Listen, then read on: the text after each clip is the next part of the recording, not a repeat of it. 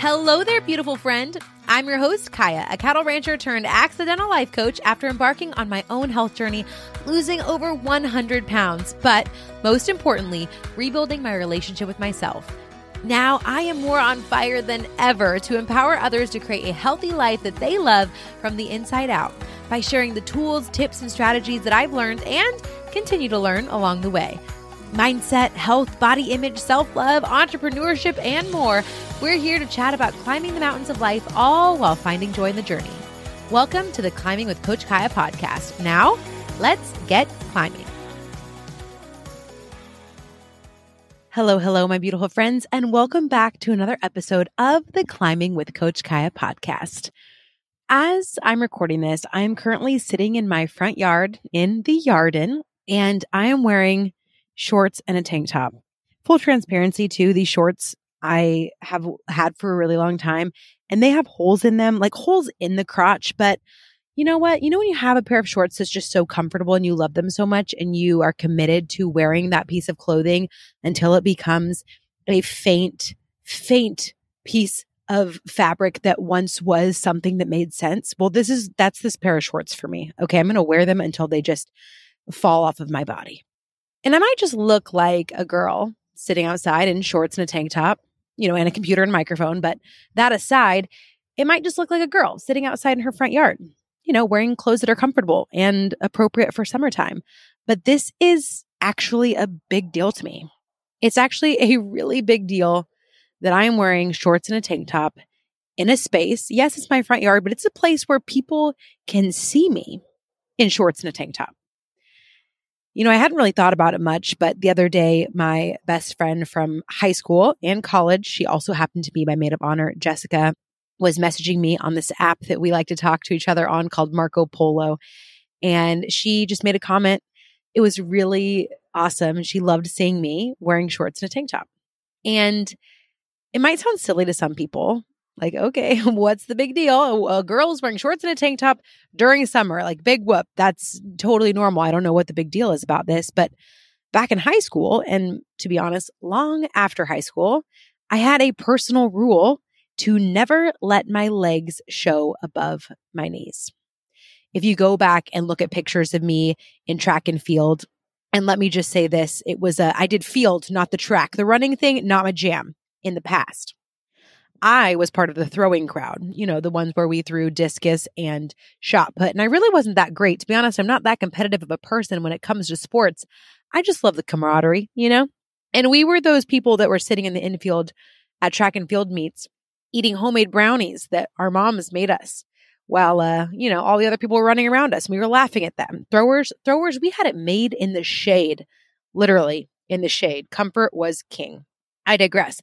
When I look at pictures of me from track and field on, photo day, you do the little team pictures, you can do the solo shots. There's pictures of me wearing a vintage, like an old jersey. And the reason I wore an old jersey was because I had thicker straps on top. It covered more of my body. And I was wearing shorts, the classic gym shorts, bright orange, go Greyhounds. And below my shorts are leggings. I was so afraid of letting people see my knees at a track and field competition that in the heat of the day, doing exercise work, I would wear long leggings underneath my shorts. And this wasn't these are my compression leggings. They give me better flow, whatever the reason people wear different things. No, this was 100% my shorts might ride up and my knees might be exposed. So I am going to wear leggings underneath them. It seems so silly, but this was a personal rule that I had for myself. I can still vividly remember my senior scholarship night. I was hanging out at my friend's house. We were all getting ready to go to the senior night. We were the big bad kids on campus, getting ready to go off to college. Man, what a time. And as we were getting ready, my friends encouraged me to wear this dress that I had recently purchased, but I'd never worn because it was shorter than my normal comfort level. By now, you know what that means. It means it came above the knees. And I resisted it and they just poured into me and encouraged me and said, Kaya, it's so cute. You look so great. You should totally wear it. You look amazing. And as someone who falls prey to peer pressure, I did. I was like, okay, you know what? I'm going to step outside my comfort zone. I'm going to wear this dress. It's a little bit shorter than I would like. And I remember so vividly standing on stage after my name was being called to accept this scholarship, nervously standing there sweating, probably sweating from my knees, terrified and completely convinced that everyone in the crowd, all the parents, all the kids were staring at my pale, chubby thighs. Oh yes, they were pale, not just because I'm very British, but also because, they never saw the sunlight, not even when I wore shorts. Now, surprise, nobody cared. Nobody gave a damn about the fact that my knees were exposed to the world. And if they did care, I never heard about it. Regardless, that rule, the nothing above the knee rule, persisted for years and years. And I wish the knees thing was the only rule that I had. No, I had a long list of rules. And other rules included, and this is by no means exhaustive, other rules were never wear horizontal stripes, right? We were all maybe not we were all, but I assume a lot of us had heard the rule. It was in all the fashion magazines that you never wear horizontal stripes because it always makes you look bigger. And as a bigger girl, I wanted to do everything that I could to disappear. So if horizontal stripes, embellished and made the whitest parts of my body look bigger, absolutely not. There's another rule. Never, ever, under any circumstances, wear horizontal stripes. Another rule, no form-fitting clothing. The looser, the better. Skin tight, no thank you. Not just because of, comfort's sake. Sure, I don't want to have anything that's too tight, but mostly because I was convinced that if it was loose and hanging off of my body, people wouldn't recognize that I had body rolls, right? I didn't want any of my rolls to be showing. I didn't want any of my body to be showing. So I just assumed that wearing things that were the size of a tent were a great way to hide my body. Now, I don't know if that was actually the best strategy, but it was another rule. No form-fitting clothing. Another rule, never, under any circumstances, tuck in a shirt. No, absolutely not. I was horrified by the idea of tucking in my shirt. And you know why? Because I had what I lovingly, actually in the past, it was not lovingly, what I judgingly referred to as a fupa. Have you heard of the fupa? The fupa, if you're not familiar with what a fupa is, stands for fleshy or flabby. Actually, I don't know now. Fleshy or flabby upper pubic area. That pooch, that belly pooch that is above your crotch. You know what I'm talking about, right? And when you tuck in your shirt and you put on jeans, that thing is just like encased like a sausage, like a tire right around the middle. And I was horrified by the idea of tucking in a shirt.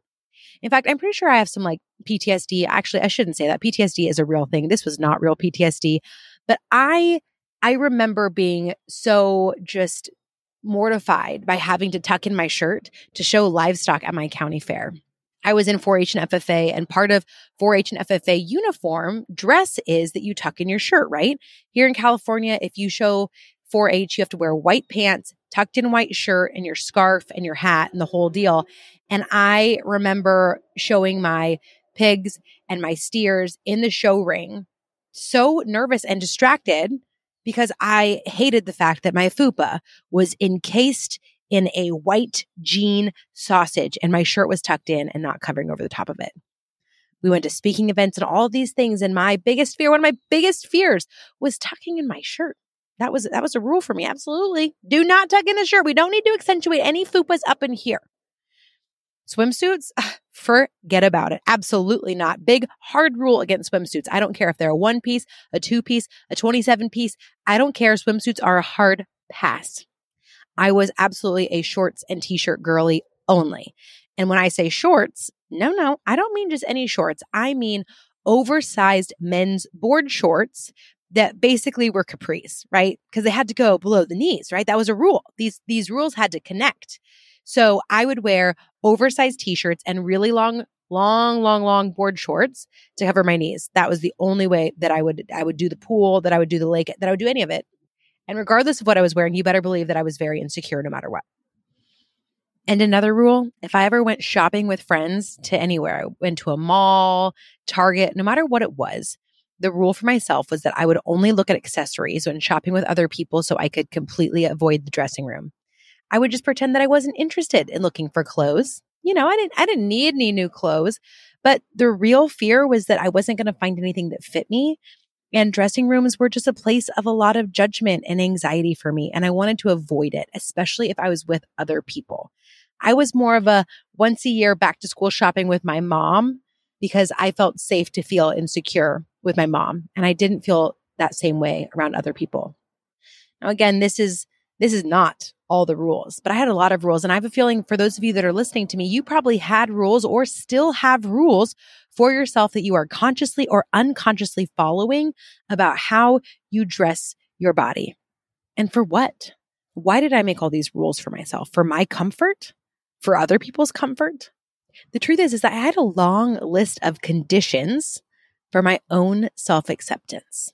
So many. I'll finally accept myself once I lose the weight. I'll finally accept myself once I can wear a size blank. I would finally accept myself if my body didn't look this way. I'll finally give myself permission to wear shorts once. I don't know what my conditions even were. I think I was just kind of committed to the fact that I would never feel good in my body and I could never have the freedom to accept myself like other people did. These conditions for my own self-acceptance were probably ones that I picked up from shows that I watched, magazines that I read, and, that butthole cousin who poked fun at my weight.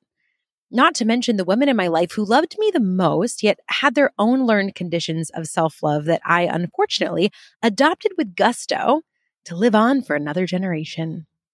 Not everything is worth passing down, my friends. And I hate to admit this, but even now here, sitting in my front yard, I still find myself pulling down the hem of my shorts when someone comes through the driveway.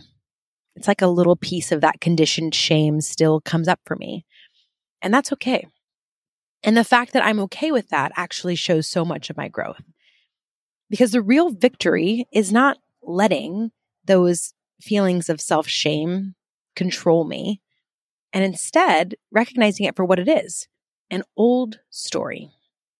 Now, I still don't wear short shorts, really ever. And you probably won't find me out and about in the world wearing shorts that often. Now, I'm a biker shorts under a skirt kind of gal because I just like that style. But let's be honest, short shorts are not my jam, not because I don't love myself, but because the chub rub of these thick thighs is real. Homegirl can start a fire.